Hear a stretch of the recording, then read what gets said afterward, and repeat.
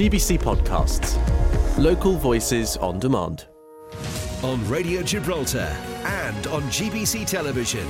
Gibraltar Today with Jonathan Scott. Good afternoon. Thank you for joining us. We're live on Radio Gibraltar and also on GBC Television. And we've had some breaking news in the past few minutes.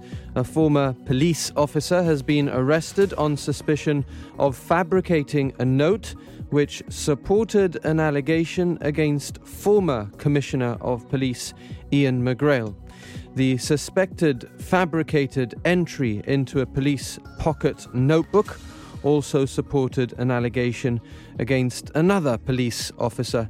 The 36-year-old man was arrested this morning in his home. This is Gibraltar Today. But what will Gibraltar tomorrow look like? We don't know. There are Spanish elections just around the corner.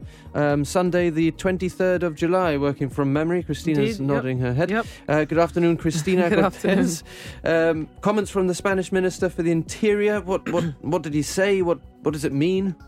So the Spanish Minister for the Interior gave quite an extensive interview to Pablo Gómez of Diario Área, some of it obviously focused on La Línea specific issues such as concerns over drug trafficking. Of course, for us, the focus is, of course, what he had to say about Gibraltar. Asked about the worries, the major focus, of course. Asked about the worries some here on the Rock have about a change of government in Spain and what this could mean for the treaty. He said, first of all, this isn't going to happen. There's not going to be a change of government. But that if it did, it meant dialogue could disappear. He said that his government has been using dialogue as a sort of primary political tool. And has been working towards a zone of shared prosperity between Gibraltar and the Campo. I believe we have a clip from him. Si eso ocurriera, que no va a ocurrir, evidentemente lo que acontecería es que el diálogo desaparecería.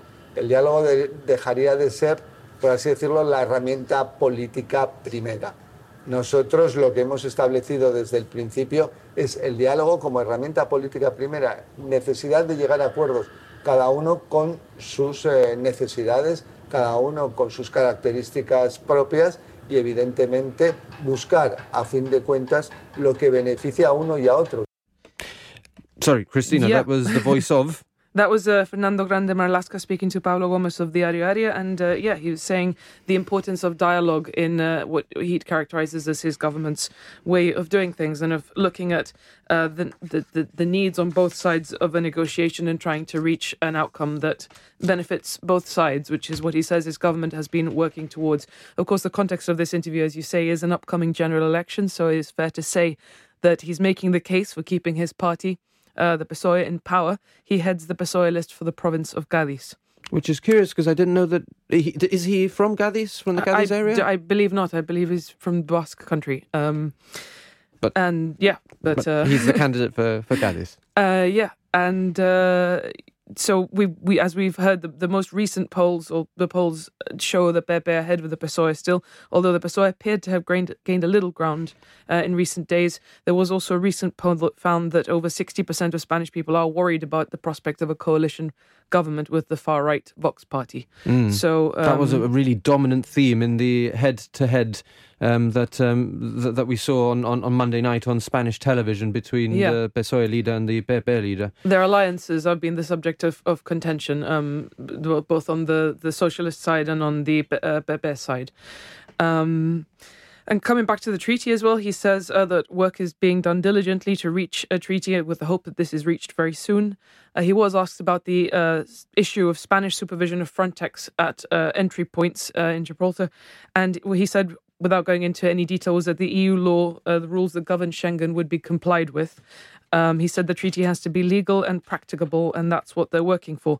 And he also emphasised that there's cooperation at the moment to minimise the effects of Brexit for citizens on both sides while we wait for those negotiations to be finalised. So no major revelation there in respect of the treaty and how it's going to work, no? As you'd expect. I mean, it's not the time. The Spanish political parties are focusing on trying to win an election. Absolutely.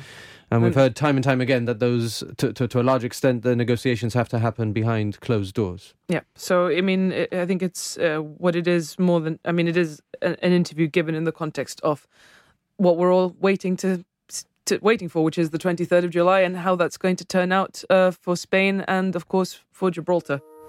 On Radio Gibraltar and on GBC Television, Gibraltar Today with Jonathan Scott.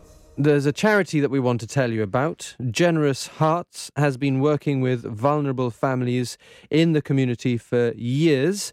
But they say that now, more than ever, people on minimum wage or on benefits are finding it very hard to get the basic essentials, getting to the point of sometimes going without food.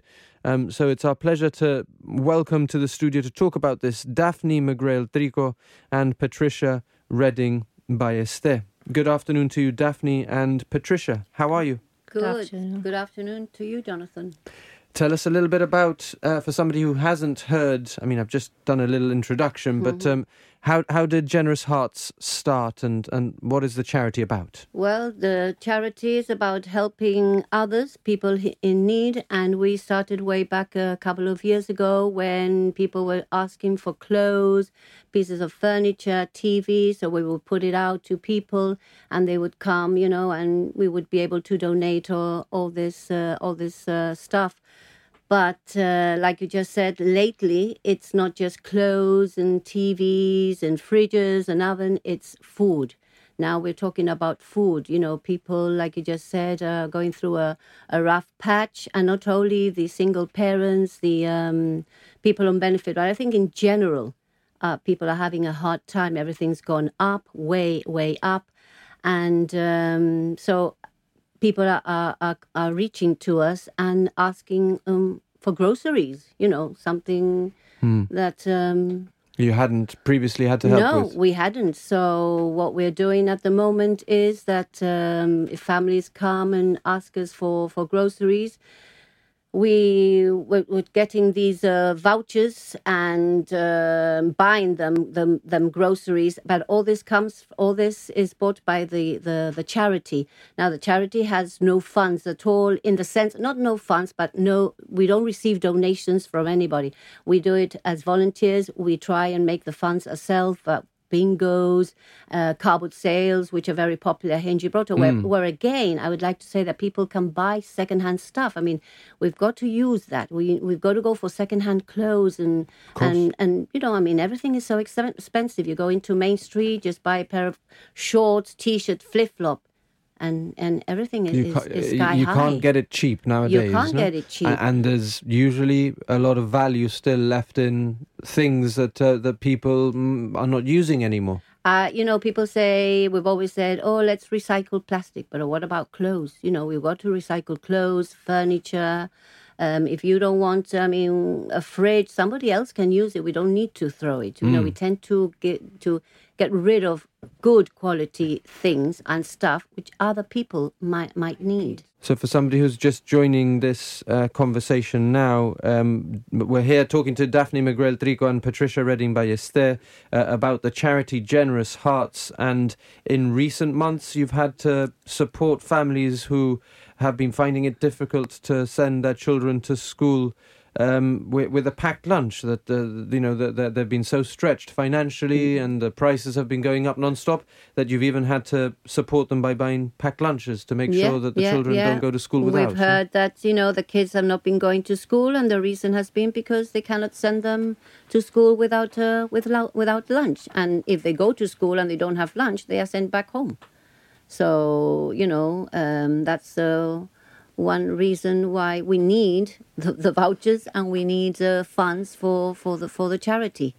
We've also been approached by some schools as well, where they've seen families, struggling a bit. And as Generous Hearts, we've gone in, and we've been able to help these families. So look up Generous Hearts on Facebook. Generous Hearts 332. Which is our registration number.